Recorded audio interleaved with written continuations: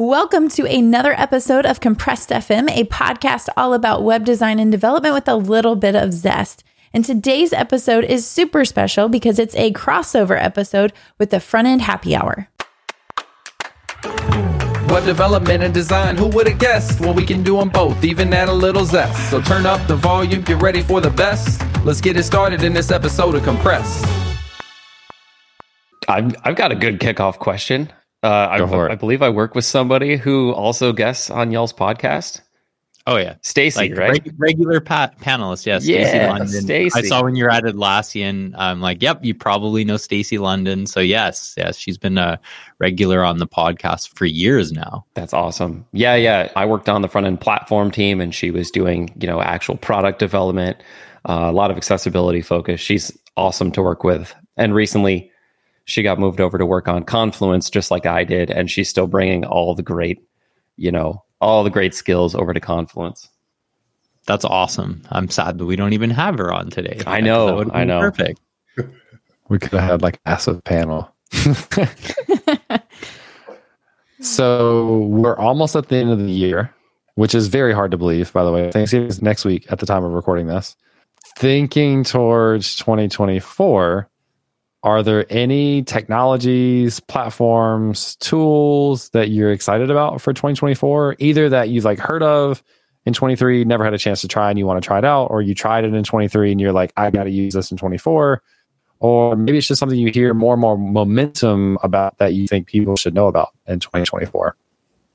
I mean, for me, starting off too is I feel like it's not necessarily new, but I'm seeing it pick up a lot more in the front end community. Is the micro front ends, but using module federation. That's definitely been one that even my team has been exploring a lot, or actually not even exploring. We're leveraging it because we have built a front end platform that we want to be able to extend to other teams to be able to ship code without having to be in the same repository and working in that same code base. And so you want to be able to extend, and that module federation has worked really well for that.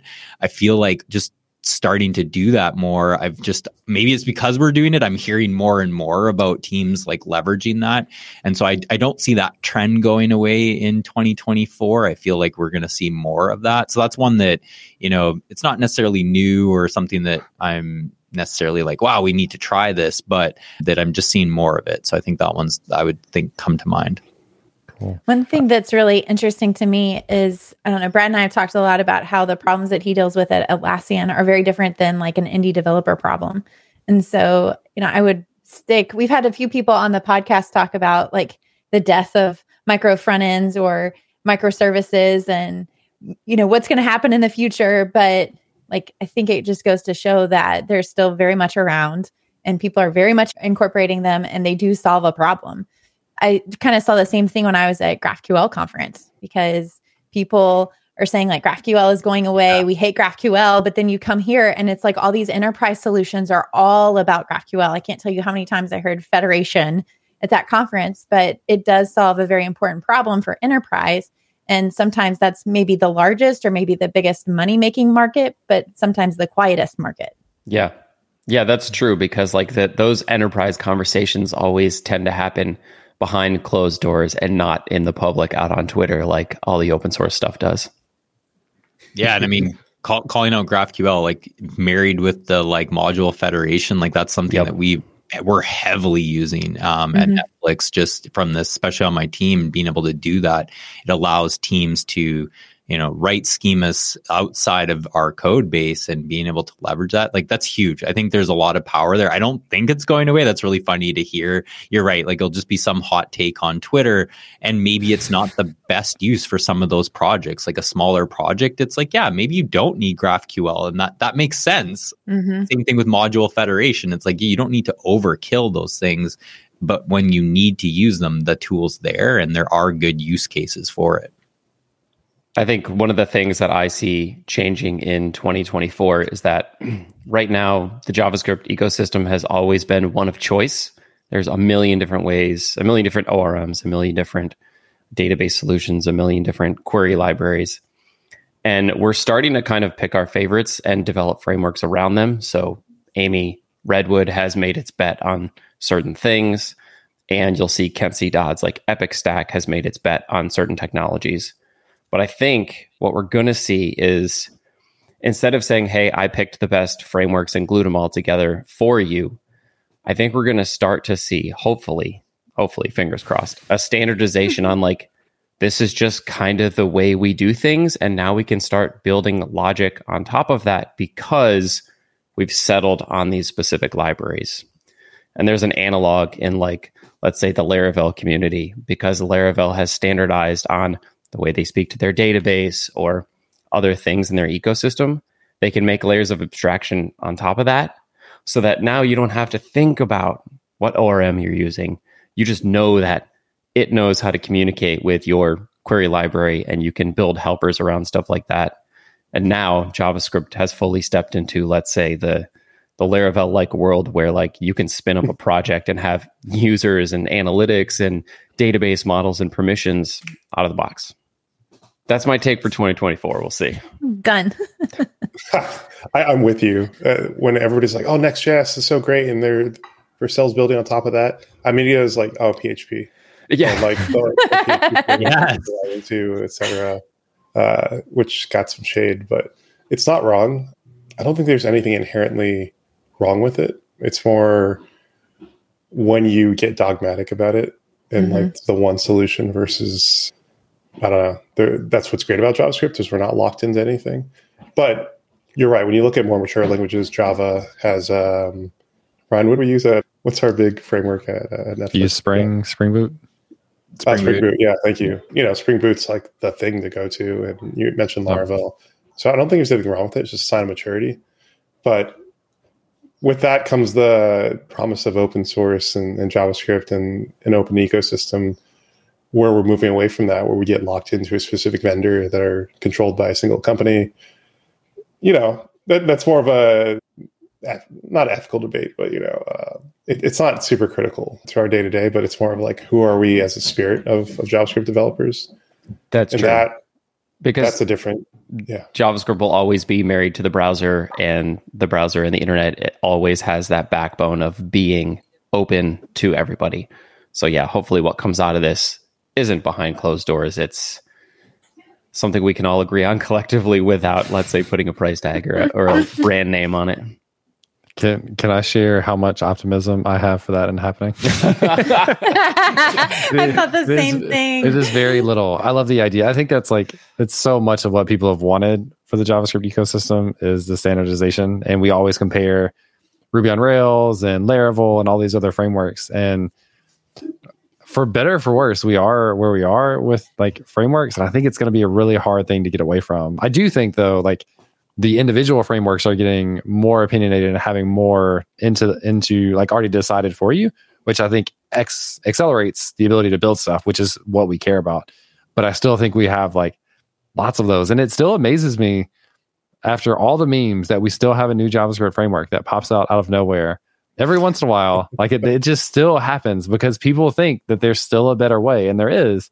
But it is that like law of diminishing returns of how much is that extra bit really worth the time that we invest into it, the learning a new ecosystem or framework, the learning a new tool set, whatever. It's just a constant challenge. But I am happy at the options that we have. But recently, and I'm glad you mentioned Laravel, that has been a topic I've seen. Maybe it's just me coming across it recently or paying attention. On Twitter, I feel like it's just blown up recently, especially even in response to me. When I mostly talk about JavaScript, people are like, well, you're missing out on Laravel. So I feel like maybe that is something I should look into and just kind of play around next year to have a better idea of how it compares, and maybe I'll switch over. We'll see. You've been hanging around Chris Sev too long. A lot of Chris is definitely one of them, but there's lots of big fans. Crazy to me is the Laravel team's like 3 people. Yeah. Is it really? And if you go in and look, they have so few issues and open PRs. It's like they're so on top of everything. To go back to the original question, I don't know this is something that I'm necessarily excited about. It's something that I'm watching for.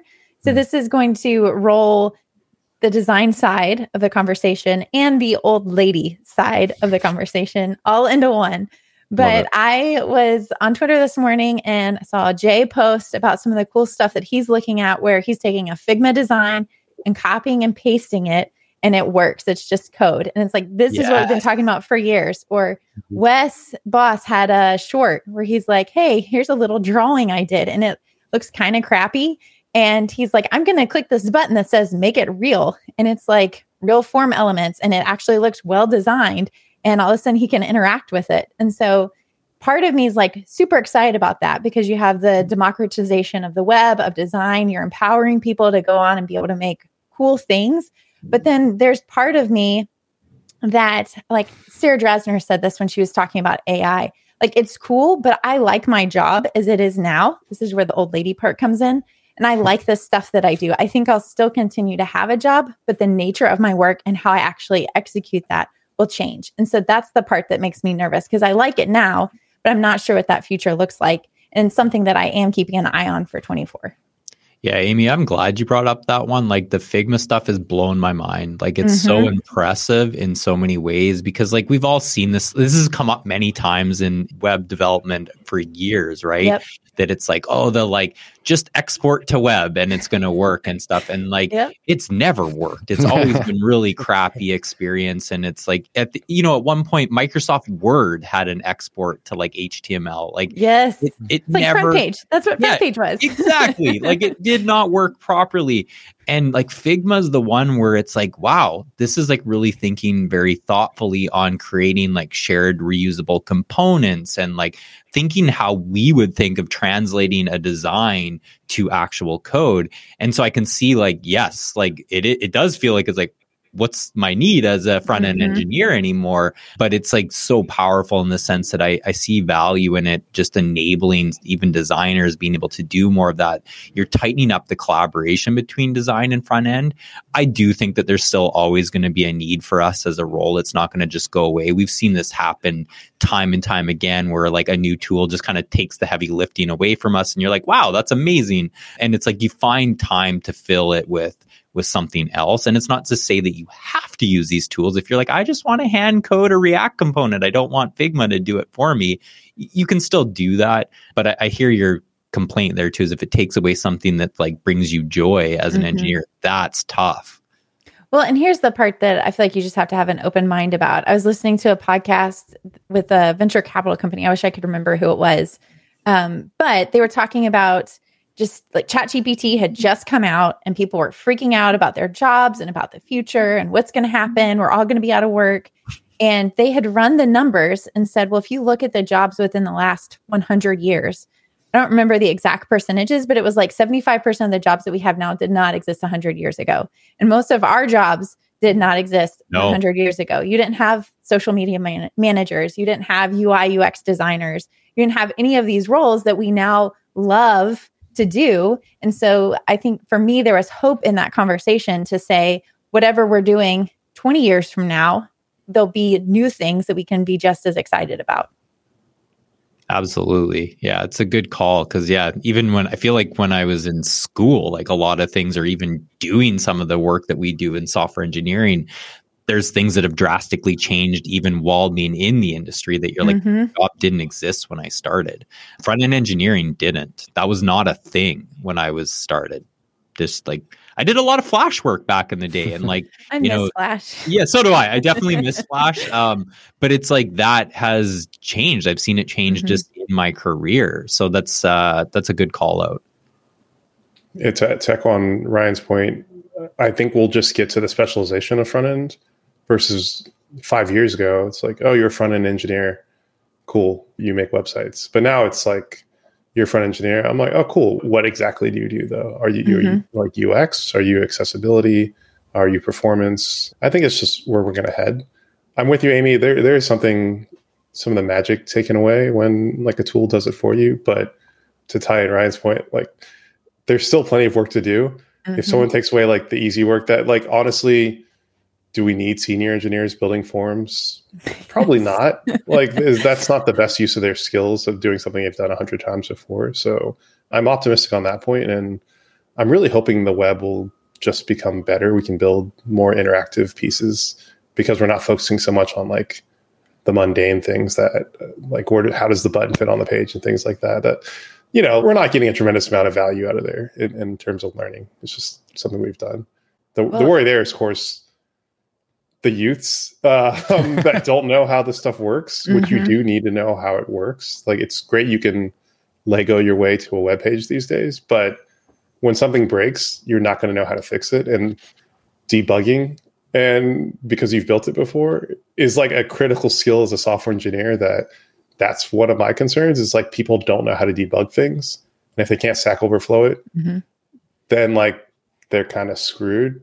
But like that's just a future worry. But you can see it already in some of the questions that I've seen on Twitter and Reddit. And I'm like, that's kind of basic stuff. How did you get this far without knowing that? Stop calling out my Twitter questions in front of everyone. I did a bunch of research. So I've given a talk several times on AI revolutionizing developer experience. And it's meant to kind of address, like, we over dramatize everything about it. Like, all the jobs are going away. People are fearful, all the things. And we've already kind of touched on this, but this is not really that different than any other technological advancement that we've had in the past, right? Like people that used to physically set up servers. Now there's not that many people that do that, right? Because there's a selection of people that do that, and we do stuff that takes care of it for us. And there was a really interesting thing that I read up a little bit about called Jevons Paradox. And the idea that, like, if AI can do our job faster than we can, we fear that it's going to replace us. But Jevons Paradox says, like, if it can do that stuff for us faster, now what we're capable of building and the problems that we're able to solve, we can go beyond anything that we're able to think of and envision now. So like our ability to build, our ability to solve problems just gets exponentially bigger and higher because we can leverage those tools to build the mundane stuff that we're talking about and then think about higher level problems. I thought that was a really interesting take on trying to address like some of the fear that people have. But I do think, Amy, you brought up a valid point of like the next iteration of your job. I think there will be a job and it will be an iteration, but you may or may not like it as much. But I think we also have learned to fall in love with the things that we do now. And we've kind of pursued things that we enjoy the most. So those things may be things we've never thought about in 5 years, but we may still be able to make that decision to go whichever of the available paths that we enjoy the most. I have tons of optimism because we have hardware that a lot of the form factor has not changed that much over the last 10 years. My phone still is a rectangle with a screen that it's been that way for the last 10 years. My laptop still looks very similar, at least the casing of it, as it did 20 years ago. Like, we can store more on there. They do stuff faster and process things. The internet's faster. But in my mind, software is one of the areas where we have the biggest gains. And what can we do with software on that hardware that will allow us to do more work? That's really encouraging to me. Yeah, and it's come up a lot in this conversation about AI, right? Like, I'm curious for you all, like, what are you using AI for now? What are your thoughts on AI? Like, we're hearing little snippets of it already, James sharing that, but like, yeah, I'm curious for all of you, like, are you using it today? What are you leveraging it for? What's like your thoughts on AI? I think at Atlassian, it's severely undervalued. Don't get me wrong. We all ran to throw AI assistance into a lot of our products as like a quick, I can check that box. Our company does that. Yep. But I think actually bringing it into the development cycle has been pretty undervalued, mostly because nobody wants to invite the entire cloud into their private company, their private code bases, and say, like, sure, we're going to hand you all of our code so you can help us write it, or give you all of our problems so you can help us solve them. Obviously, there will be advances in having smaller language models or hosting your own that are coming out that I hope Atlassian and other companies continue to start investing in domain-specific AI helpers and things like that. But we did just launch GitHub Copilot in beta at our company, so that's been great. I've had it disabled for quite a long time, and then when Atlassian rolled it out, I was like, let me flip this back on, and man, awesome. You can tell, like, when it's only enabled for the code that your company writes, it gets it so much better. Really does. I find that funny too, Brad, that like Atlassian's leveraging GitHub Copilot when it's like, you're probably using a lot of Bitbucket too, I'm assuming. Yes, we are. Yeah. Yeah, but still, you know how it does the, I don't know what to call it. Like, it takes the code around the code that you're writing and, brings that into its responses. And I think that's where the context is really helping out. And that's even gotten better within the last month Yeah. for like normal projects. Yeah. But you Well, also I've said it always- well too, is the companies too, like having to feel safe that what are they bringing in? It's like that can slow down some of that innovation or adoption. And I think it's okay. Like companies need to be thoughtful on that. They can't just be like, wow, that's super cool. Let's just try this out. There's repercussions to that, or they need to like really think how does this work, and like what are some of the downsides and trade-offs. You don't want to just throw it in your code base and hope for the best, which Copilot's amazing. It's really impressive, but I do also respect companies for just slow the roll a little bit. Let's talk through what does that actually look like. Yeah, but I feel like another place where I've used AI to just help me out on a daily basis is, and James and Amy, I know you'll resonate with this, in the terminal. I've been using Warp a lot lately, and with its AI features, number one, it's just like really helpful for complex Git commands or things like that. But we also have, very complex internal CLIs. And this Warp terminal, you can just kind of ask it questions about stuff and it can give you the answers, even if it's an internal CLI. And then on top of that, you can build workflows and all sorts of stuff. So seeing definitely little productivity gains, here and there on the daily, but nothing like completely groundbreaking yet. I mean, ChatGPT is always a good one, right? Like it never gets old for how many ways that you can leverage it. Like just even starting from nothing, like I leveraged ChatGPT to kind of, like start this email or start some of these things for me, I think is super powerful. Another one that I've thoroughly enjoyed, I do a lot of photography and have leveraged some of the Adobe generative AI that's in the Photoshop. It's pretty much across their suite now, which is amazing. Like it's impressive. Like there's just things that I used to have to do that were so tedious, and like I'm not sad that that's going away from my workflow. It's like, yeah, cool.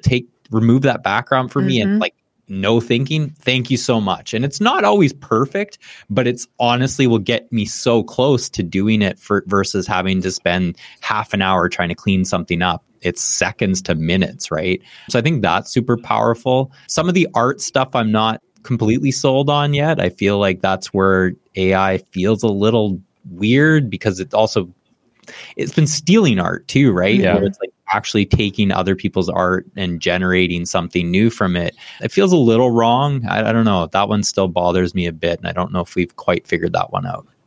Yeah, man. Shout out to Adobe. That was the last company I worked at. And they always did such a good job of staying on the forefront of, it was like machine learning at the time when I was there. And they like really leaned into that for recommendations engines and search and things like that. But yeah, AI came out and man, like their creative suite just went nuts with it. And it was so cool to watch. And I'm happy the stock is going back up. It's probably the most important part. Yeah. That's funny. I think the fact that ChatGPT is so open, I think is overwhelming for some people. And I use it all the time, Ryan, for exactly the same use case of just creativity and ideas. Like I'll ask it for YouTube video ideas. I'll tell it to give me like title options for YouTube videos. I'll give it ask for demo ideas. But I think what we'll continue to see is more specialized products. And Brad, you kind of talked about this from like a GitHub Copilot perspective, like doing LLMs on code data, like in your own code base, but also just like any segment of data, whether it's a content creation or whatever other industry you can think of, like it being able to learn specific to a given context and give better results for that specific context. And then from a product perspective, implementing that, including that in a way that's convenient for you and providing a nice user experience for it. I think that's the future of how we interact with it more, is it being more specialized and just really tailoring those experiences to be focused on whatever the exact use case is. I'm curious, did anyone see the AI pen? Yeah. I think we talked about this a little bit last week. Did you have any thoughts on that? That's a note from me. It's one of those things that looks good on paper and like a lab, but the fact is, and kind of what you're going back to saying, Amy, on the form factors on hardware hasn't changed much. Using your phone, but like your hand instead is like one of those like, oh, that's really cool. Just like what's the UX that everybody loves is the Minority Report style, like which looks cool, but the reality is, one, that's exhausting. Yeah. Two, it's just not practical for a variety of reasons. And the same thing for the AI pen on your hand, like using your phone as it projects onto your hand so you can use it, is cool in theory, but in practice, it's going to be finicky. Sunlight is like, it's not beating the phone. But also, why do I want a round trip time on like hardware? Like build it in. Once we have an AI chip built into hardware, which it's coming very quickly, especially with the development of like Apple's pushing the bounds on chip development. Intel's doing it too. And like, I think we're going to see an arms race in terms of chip development. Then we're talking, but for now, it's a gimmicky device. I'm not knocking the hard work of people that like put it into, but I just don't see the practicality there. I'm so glad you pulled up Minority Report, because I heard Tom Cruise was exhausted shooting that video, trying to like wave his arms around all the time. And people don't think like our cush desk jobs where we're just like moving our fingers. That's it. hey, we're not even typing anymore. We're just hitting tab and autocomplete on Copilot. Right? That's it. It means that Pinky's getting more and more tired, though. Yeah. Oh, man. Now, I'm curious, has anybody created a custom GPT? I was looking at that this morning. I know. I've seen some examples of it. Like Kitse, I think is hysterical. Another developer on Twitter made a Kitse GPT, and it responds like him because he's snarky and funny and straight to the point. And when you talk to it, it sounds just like him. That's awesome. Yeah, I was looking at it just because I've gotten to the point where I have several workflows where I feel like I'm asking ChatGPT the same questions over and over again. And if I can create a custom GPT that I just give it the basic information and that goes through the workflow for me, that could be really interesting. Or even like writing in your tone, like if you can start to like train it to be like, this is my voice. So if it's like, write me that email, write me a doc, or write me whatever, it's like that to me is pretty cool too, where it's actually kind of scary too, where it's like it literally becomes like what I would want and knows me, versus now when I would put something in ChatGPT, I feel like it starts something for me and I'm like, I would never write it that way, so I'm going to tweak that or change it. But like, imagine over time that it's just like, yeah, no, I'm going to put this in Ryan's tone. This is how Ryan would say that. That's pretty powerful, but also maybe limiting too, right? Where it's like, it's just regurgitating my own like way of doing something, and it's maybe I'm not evolving as a person and like learning something new because I'm just kind of regurgitating what I've already done. Yeah, I want like me, but like 10% better. Like, let me crank that up. Like, let me sound smarter. Brad.ai. I love it. I was going to say, that's probably been my biggest use case, other than like the typical Copilot stuff, is just writing. Sometimes writing just feels hard to me, and I feel like I'm a much better editor than I am a writer. And so if I can use ChatGPT or any of these other services to at least give me a starting point, then it becomes a whole lot easier, and I am able to move faster. That's a good way to phrase that. The better editor than writer. I feel the exact same way. What about AI for like audio though too? Like you could like, we don't even have to be here, crazy. Right? Like let's take our voices and just be like, have a conversation about AI and like tech in 2023. And it's just like, it's a podcast episode, you know, it's got all five of us on, spit that out. Like that's kind of wild to me. Like it totally could take our voices and replicate it, probably learn how we would respond to certain things.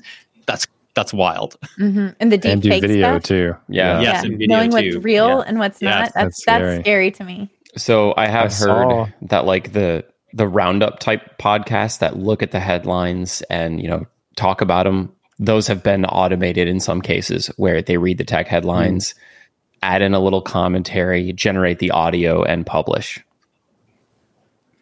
There's got to be, I think that's one of the big steps going forward, is the figuring out legality issues, moral issues, ownership issues. Like I think we're just in, and this is not the type of stuff that interests me, but like that's so much that someone / a group of people have to figure out of how do we harness this in a way. Like it obviously can be really effective, but we also have concerns about all the things that we're talking about because they could have really negative implications. Like there's been TV shows in the past, I mean, probably a long time, that show, I guess 10 years maybe, that show examples of people creating deepfakes and incriminating certain people for things they didn't do. And that's something that is pretty scary. Not just like it's weird to see, but also the implications of that can be pretty intense. So I think the world just catching up from documentation, legality, all those things, that's going to be a significant challenge. Shifting us off of AI a little bit. Going back to the original question of technology, things like that. I guess on a more cynical side, what I'm not looking forward to is the locking down of the internet more. This was always going to be a problem when you have one company that's dominant and makes the dominant browser. In this case, it's Google with Chrome, which is a fantastic browser. They've put billions of dollars into it, and it shows.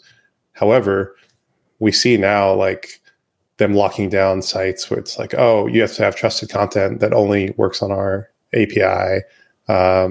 We have these privacy sandbox things that supposedly don't track you, but it's supposed to be tracking you. And like, you can't opt out anymore because we've all chosen to like put our eggs into this one basket. And they're increasingly becoming, we'll say, like more hostile towards developers in terms of like what you can and can't do in the browser. Because at the end of the day, like, they're here to sell ads. I'm not knocking them. That's just their business model. But everything they're doing is in service of doing that. So it's such a shame to see us go that way. We did it with Internet Explorer, where we had to build a lot of proprietary things because they had an opinion about how things should be built. And we're doing it again with Chrome. I don't know. It's just like we keep swinging back this way. And I'm a little disappointed in that's the way the internet is heading, which I understand. But there's definitely been a trend of that in 2023. And we're going to see it more in 2024. Yeah, that's a great point. I started to ask if you've used Arc, because I've been moving more towards Arc, but it's running Chromium underneath. Like, right. it's still the same thing. It's like the illusion of choice at this point, because so many browsers are running V8 and you're like, oh, what do you mean? We're flourishing right now. But no, they're standardizing under the hood, which, it is a double-edged sword, because when Google wants a feature, a specific proposal, it goes through quickly, I've also heard they pay Firefox just so it's not a monopoly. So it's like they're even funding the only competition there is. Jeez. There's something else that I just read that I didn't understand about Safari, I think. It's something about Google paying, but I didn't understand what exactly it was. Maybe it's a similar thing to what you just said. I don't know. Safari is still on Chromium too, right? It is, yeah. Yeah. Yeah, I wish I could. I don't know that I could go back and find that. It'd be good to better understand that. There's one. So I worked at an authentication company at Auth0, and I understand the importance of authentication, but I can't wait to like make this TikTok one day of like how difficult it is to log into certain things sometimes. So like an example, if I try to log into a Google account on my phone, that's not like I'm already logged into my Gmail, like in the browser. I go to log in, and then I have to do one password because I use a password manager. And so I then use my eye to like confirm that. And then it puts in the password. And then Google has no concept of me having a safe password or not. So Google's like, all right, we're going to do second verification.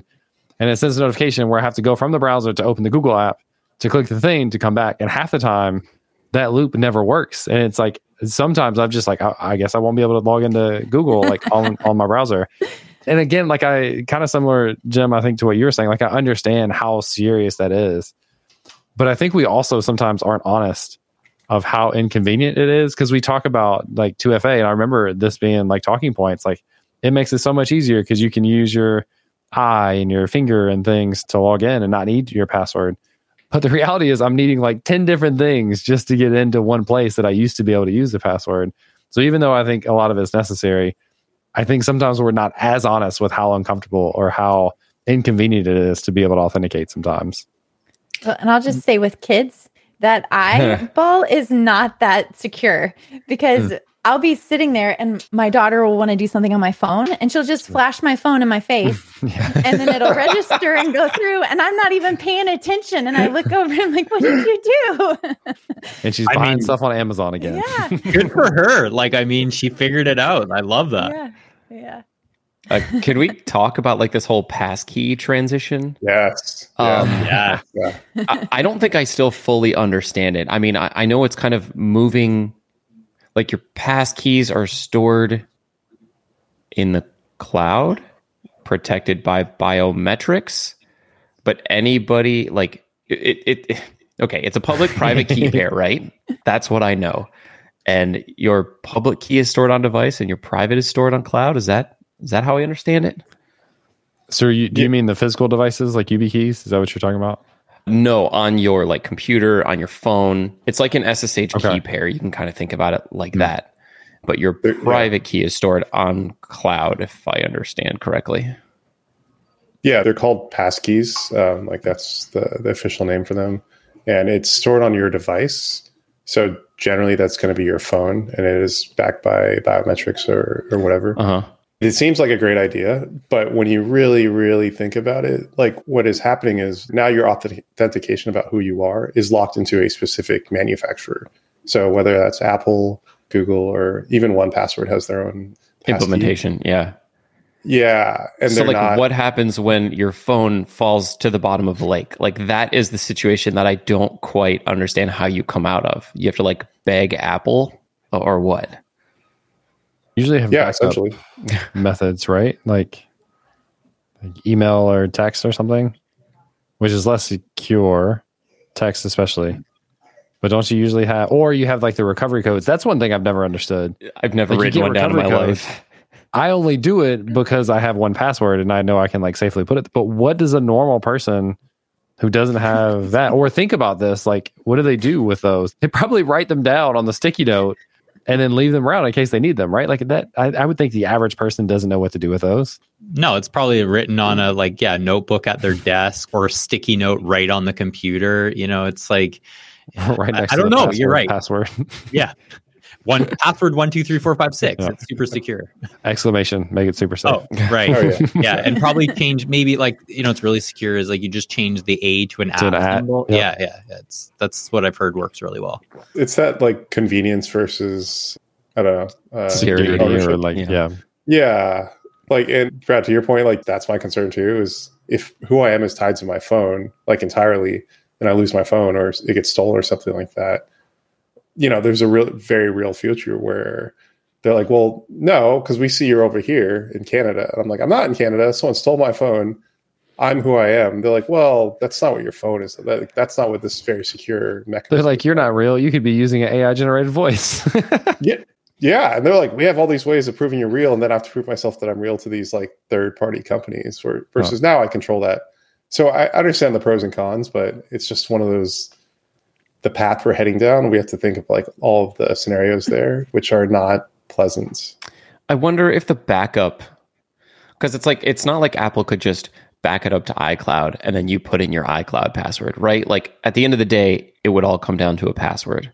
What if the backup was like something like a YubiKey that had the key stored in it, so that then at least, maybe you could stick it into the USB-C port on the bottom or something like that, where, okay, now you've restored your pass key or something like that.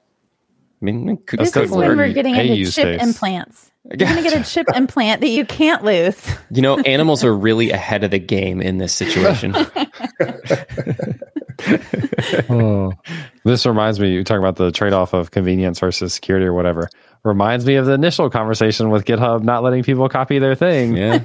Because that was their best solution that they came up with to prevent people from doing something that they didn't want to. But from just a user perspective, it's like that's also like wildly annoying and inconvenient. So one of the things that I was thinking about or wanted to talk about out of sheer curiosity is at least Jem, Ryan, and I got to meet in Atlanta over the summer. Do people have conferences coming up or planning on going to next year? Oh yeah, the conferences, those lists start coming in like right around now. It's like, what's it coming in 2024? I still need to look, to be honest, like what are ones that I want to go to. One thing I have thought about is like, I probably want to speak at more. I was not investing in speaking, or I would find ways to do like a panel talk, things that where I didn't have to prep as much. But it's been a while since I've put together slides and had a whole talk put together, and I missed that. There's something really nice about doing that. And so I would like to probably maybe sign up for a couple at least this year. So now I get to decide which ones. I'm on the same boat. I want to give my first talk this coming year for sure. Nice. So same question to both of you. What is, and maybe a little bit different perspective, because Ryan, you've done it before. Brad, that would be new for you. Is it just something you think is fun? Do you see that as like a raising awareness for you in your career? Is there a career benefit to it as well? Is it just practicing? What are some of the thoughts of like why that's something you want to do? I can start, Brad. Go for it. Yeah. It's a lot to think about. I am curious what, like coming into it new and not doing it will be interesting to hear your perspective. For me, I think like when I originally started, it was just something like a challenge in that sense. I was terrible. Like I just felt like I'd be so nervous to speak, and it was something that I wanted to get over. And so part of getting over it is just practice and doing that. So that's definitely been something that now I feel comfortable doing it. I'm not worried about it. I can pretty much do it on the fly if I really have to. And so building up that skill set over the years has been amazing. And I think it is beneficial in my career. I mean, as a manager, I'm often leading meetings or just random things that being unprepared and being able to do on the fly is awesome. So I'm thankful for that. When I think about why I continue to do it, it's like I really love the community. I mean, the 5 of us are on a podcast, right? We're talking right now about different things. Like I see value in that. It's like it's great to share knowledge or just kind of have these types of conversations to learn from one another. I see conferences a great way of that. You don't have to speak at it. You can attend, you can learn from one another. But yeah, being able to speak sometimes and share your ideas and then hear other people's perspectives on that, I value that. I really, truly enjoy that. I think that's the most I get out of it. Maybe it's good for your career. Like I'm sure there is some value in it, but to me, it's not really my like end all be all. Yeah, you touched on some of the things that I was definitely thinking about. You know, first of all, it is a challenge. It's a box that I want to check for myself, you know, over the course of my career. And I think it's also kind of like a gateway drug. Like you do one and you love it. I started going to conferences maybe only like 3 years ago, something like that. And like so many good things have come out of meeting people at conferences. So I kind of want to like step up my conference game. What's the next way to do that? You become a presenter, become a speaker. But secondly, and almost selfishly, and you kind of touched on this too, Ryan, I want to be able to put my thoughts out there and get either validation or feedback. Like, am I crazy? Am I thinking about this the wrong way? Or am I teaching you a new way to think about this? You know, just to make sure that you understand all the different opinions in the room while you're giving yours. And then that opens the door for side conversations, more networking, and, you know, maybe people tune into what you're thinking. I think it's really cool. I mean, Jem, Amy, James, you all spoken, so I'm curious your thoughts. Yeah, I was just thinking, I did a 3-hour workshop yesterday for React Summit. The thing was, I was dreading 3 hours. I was like, this is going to be miserable. And I ran out of time. Ooh. And I think just getting on the other side of it, I was like, well, and the confidence that comes with, okay, I can do this. And it was exciting and thrilling for me to be on the other side and people in the chat, because it was a virtual conference through React Summit, just to be like, oh man, Redwood is awesome. We love Redwood. And I'm like, my job here is done. Yeah. I came here to do what I intended to do. But I think, you know, I would like to do more of that. I had a great time once I started going. But it's funny to hear you guys talk about conferencing being a drug. For me, it's one of those things where going into it, I'm like, yeah, I could do that. I could talk, but that's fine. And then the closer it gets to the date, I'm like, I hate it. Why did I ever do this? This is the worst thing. I'm never doing this again. And then I get up on stage or I talk and then I walk away. I'm like, that was awesome. Like, I want to do this again. When's the next one? And I get so excited. But it's just funny, that roller coaster of emotions, even though I've done it several times now, it's still the same cycle every single time. I have this Nike Run Club app, and the coach is always in your ear saying, if you're getting nervous or butterflies before a run, it's just misplaced excitement. Mm-hmm. You know? I like that. So I'm like, okay. I like that. I don't get nervous before runs, but I will definitely get nervous before a conference talk. That's true. I like that. That's just a paradigm shift in how you think about your feelings. Yeah. Which I think is healthy, regardless of whether you're doing a conference talk or anything else, you know? Jem, do you have any upcoming talks? Are you planning on doing talks next year? No, Ryan and I just finished. We gave a workshop last week for Frontend Masters. Oh, fun. Engineering Management 101. Ryan gave Practical Engineering Management 102.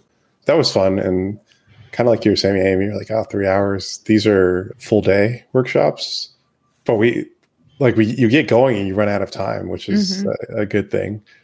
So other than that, I think I'm going to take a step back on conferences, things like that. I found I just don't have as much time as an engineering manager as I did as a software engineer to dedicate myself to something that's not related to my job, unfortunately. But on the whole, like speaking why you should do it, yeah, I love doing it because like it crystallizes my thoughts. It like forces me to make a decision and not waffle on like, what's the right way to do things. And I think critically, and then I share that out. Which is why a conference talk takes, I don't know, what would you all say? It takes probably for every minute of time, it's probably like an hour or two. That's so a 30-minute talk is going to take you. Yeah. It's a good.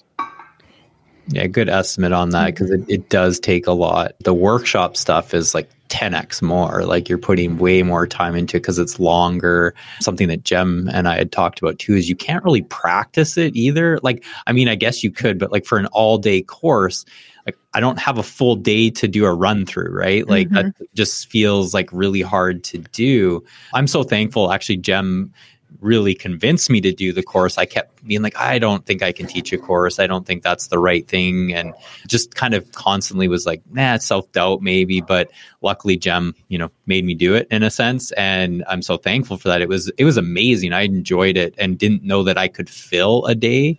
And I actually thought I was going to be like ending early where I'm like, I have nothing to cover here, but it didn't go that way. It's like I was able to cover what I wanted to in a right amount of time, which is cool. I feel like workshops or talks that are more intended to teach a specific topic would probably come easier for most of us because you're just kind of spouting off what you know and explaining what you know. I think one of the mental barriers I have about giving a talk is I feel like I have to make some conclusion about the world of tech or the libraries I'm using and extrapolate that about the landscape and how things are changing. And I'm like, I don't know. I don't really feel like I have this big, unique thought that I have to get out there. Like I feel like a talk has to be so big and impactful. I'm like, I don't know how to deliver that. I hear you. And I think that's always the barrier for a lot of people. My advice is always that you're never going to be the subject matter expert in probably anything. I mean, unless you're maybe wrote the library or something like that, but there's always someone who knows it better. Yeah. And we can easily get hung up on that it's like, well, like, am I the right person to give this talk? Or, oh, there's so many React talks. What am I going to add?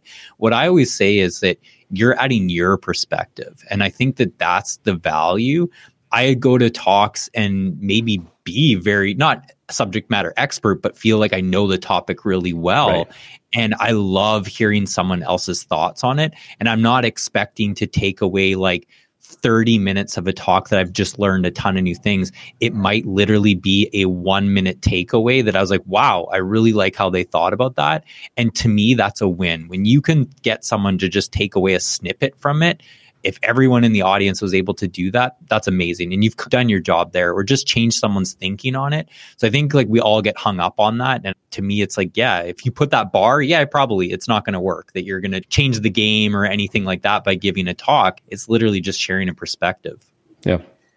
Another perspective is there's 4.5 million software engineers in the United States.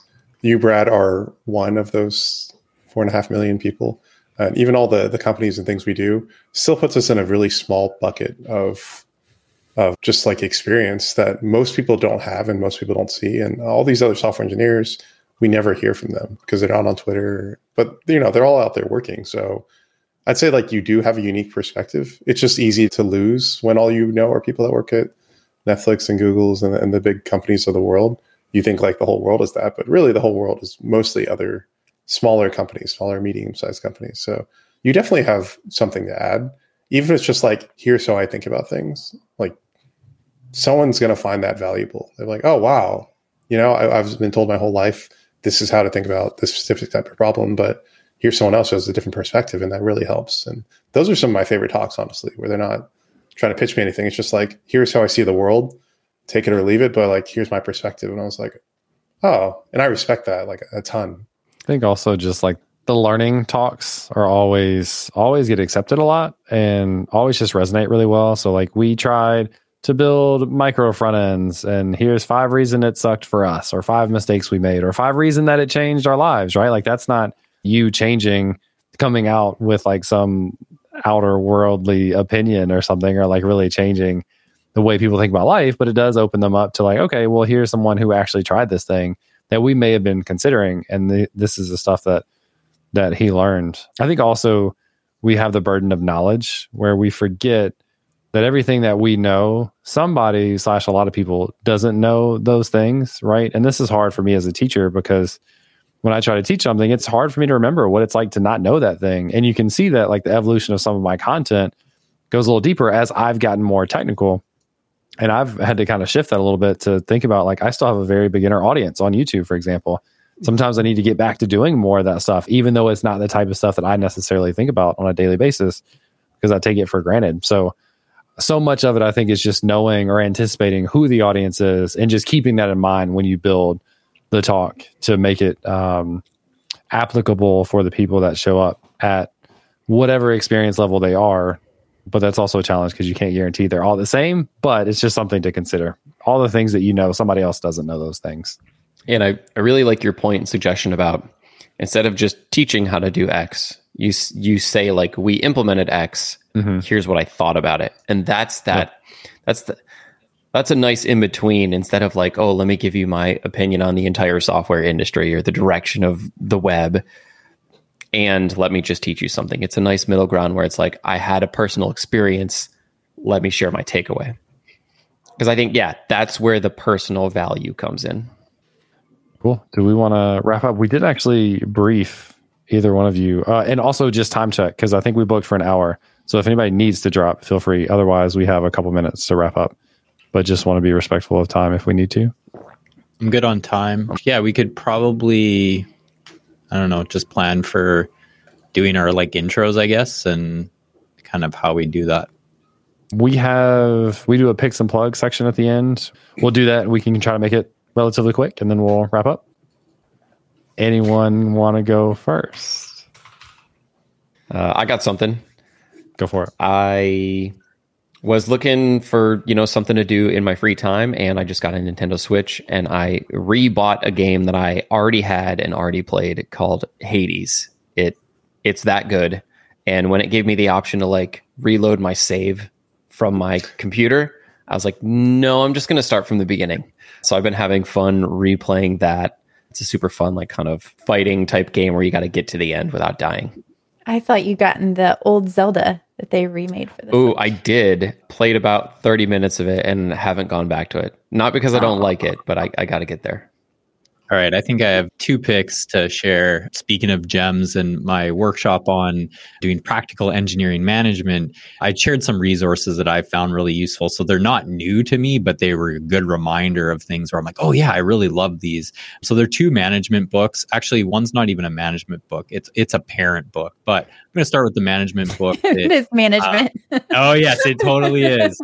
But the one is Radical Candor. I think it's just an amazing book for really being able to give direct feedback, thinking about how to deliver those messages. And I think anyone should read it. It's not really just a management book, but I think it's a lot of really good material in that. And then my second one, which is, yes, it is a parent book, but I always think of it as one where it is so helpful how to communicate. It's called How to Talk So Kids Will Listen and Listen So Kids Will Talk. I think if you're a parent, read it. If you're a manager, read it. If you are just a human being, read it. It's like you are going to be able to communicate better. I think it's such a great book. I think I've read it twice. So it's like one of those ones where I want to refresh my head with how to approach it, especially with my kids. Just in case, Brad, I don't think you did one. And in case, Ryan, you want to do like a plug, anything, community or podcast or something that you want to shout out? YouTube.com/Brad Garapy. Check out my videos. Nailed it. You can find Jem and I on Frontend Happy Hour, which is a podcast talking a lot of things tech related. So plug for that.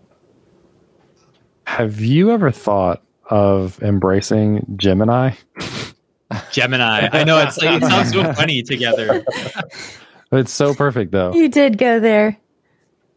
Yeah, I heard it, and I was like, that's awful. I can jump in and go next. I have been on a very fun, very frustrating journey of DIY stuff and trying to do a lot of electrical. I've learned more about electrical than I ever thought I would, which is fun and frustrating. But anyways, I settled on buying a couple of flush-mounted ceiling lights that are dimmable, because to use a dimmer switcher, the light has to be dimmable. Found this out the hard way, amongst other things. So anyway, I found there's like a 2-pack on Amazon that I bought that will be here tomorrow. I guess I always do this. I like pick stuff before I actually know if it's good. I assume it's going to work. And then I have a smart switch and dimmer that goes with it. So hopefully I'll have all that stuff set up in the next couple of days. But I'll put a link in the chat for anybody that's interested. We'll include a link in the show notes for the particular 2-pack of flush-mounted lights that are dimmable that I bought myself. It's like we're living the same life. I just installed a recessed light yesterday, Nice. and it's a smart one. And then I did some of the switches as well. I got a lot more to do to finish the kitchen. Maybe we can just go way out and do an episode on that someday. I would love to do a smart home episode. I've got a lot of cool smarts up in here. I'm sure you do. No, I love it. And for me, I'll plug the Learn, Build, Teach community. So learnbuildteach.com, Discord community. We do a couple of activities a week. I want to add more, specifically targeting people that are looking for jobs, because a lot of people are, and I want to help support that. So learnbuildteach.com. Amy or Jem want to go next? I can go. So, well, this is not my pick, but Ryan, the coaching habit is really good too. I've picked that one before, but it's revolutionized how I do one-on-ones with people. Huge fan. So I'm going to pick, this is an old school game, but still kind of new to me, is Mastermind. It's like a puzzle game. It's like 100 years old, but if you like coding and like logic, it's a fun peg game where you're trying to guess the order of pegs and colors and things like that. So really enjoy playing that with my son. And then I'm going to plug adventofjs.com and adventofcss.com. So a couple years ago, James and I did some challenges for that. I'm releasing a new set of challenges, and Redwood is actually sponsoring it. So if you go through the challenges, you can use any type of framework that you want to accomplish the challenges. And we're actually going to do one giant project over 24 days. Or the solutions will be free this year because Redwood is sponsoring. So we'll be building on top of Redwood. So if you're interested in Redwood, that's also a good way to see what it's capable of. That looks great, by the way. Thank you. I guess I don't really have any plugs other than, of course, Frontend Happy Hour and my favorite teaching platform, Frontend Masters. Just a good group of people all around. Yeah, I've been doing it for a couple of years with them. It's just a great experience. I just have a pick. I've been watching Blue-Eyed Samurai on Netflix, which is extremely violent. I'll just tell you that, but really enjoying the art style, enjoying the story. So that's really enjoyed that show so far. And personally, I love Formula One, and Formula One's in Las Vegas. So for those of you who are around or want to watch a replay, it's quite a spectacle already. So I'm going to be doing that later this evening. That's fun. That's one I've never gotten into, but they have the documentary on Netflix. Yeah, start there. That's where that will get you in. Get into it. That will, you'll be like, oh shit, I care about this now. Yeah. That's what documentaries, I'm so old. My two favorite things in the world are documentaries and walking tours when I go to a new city.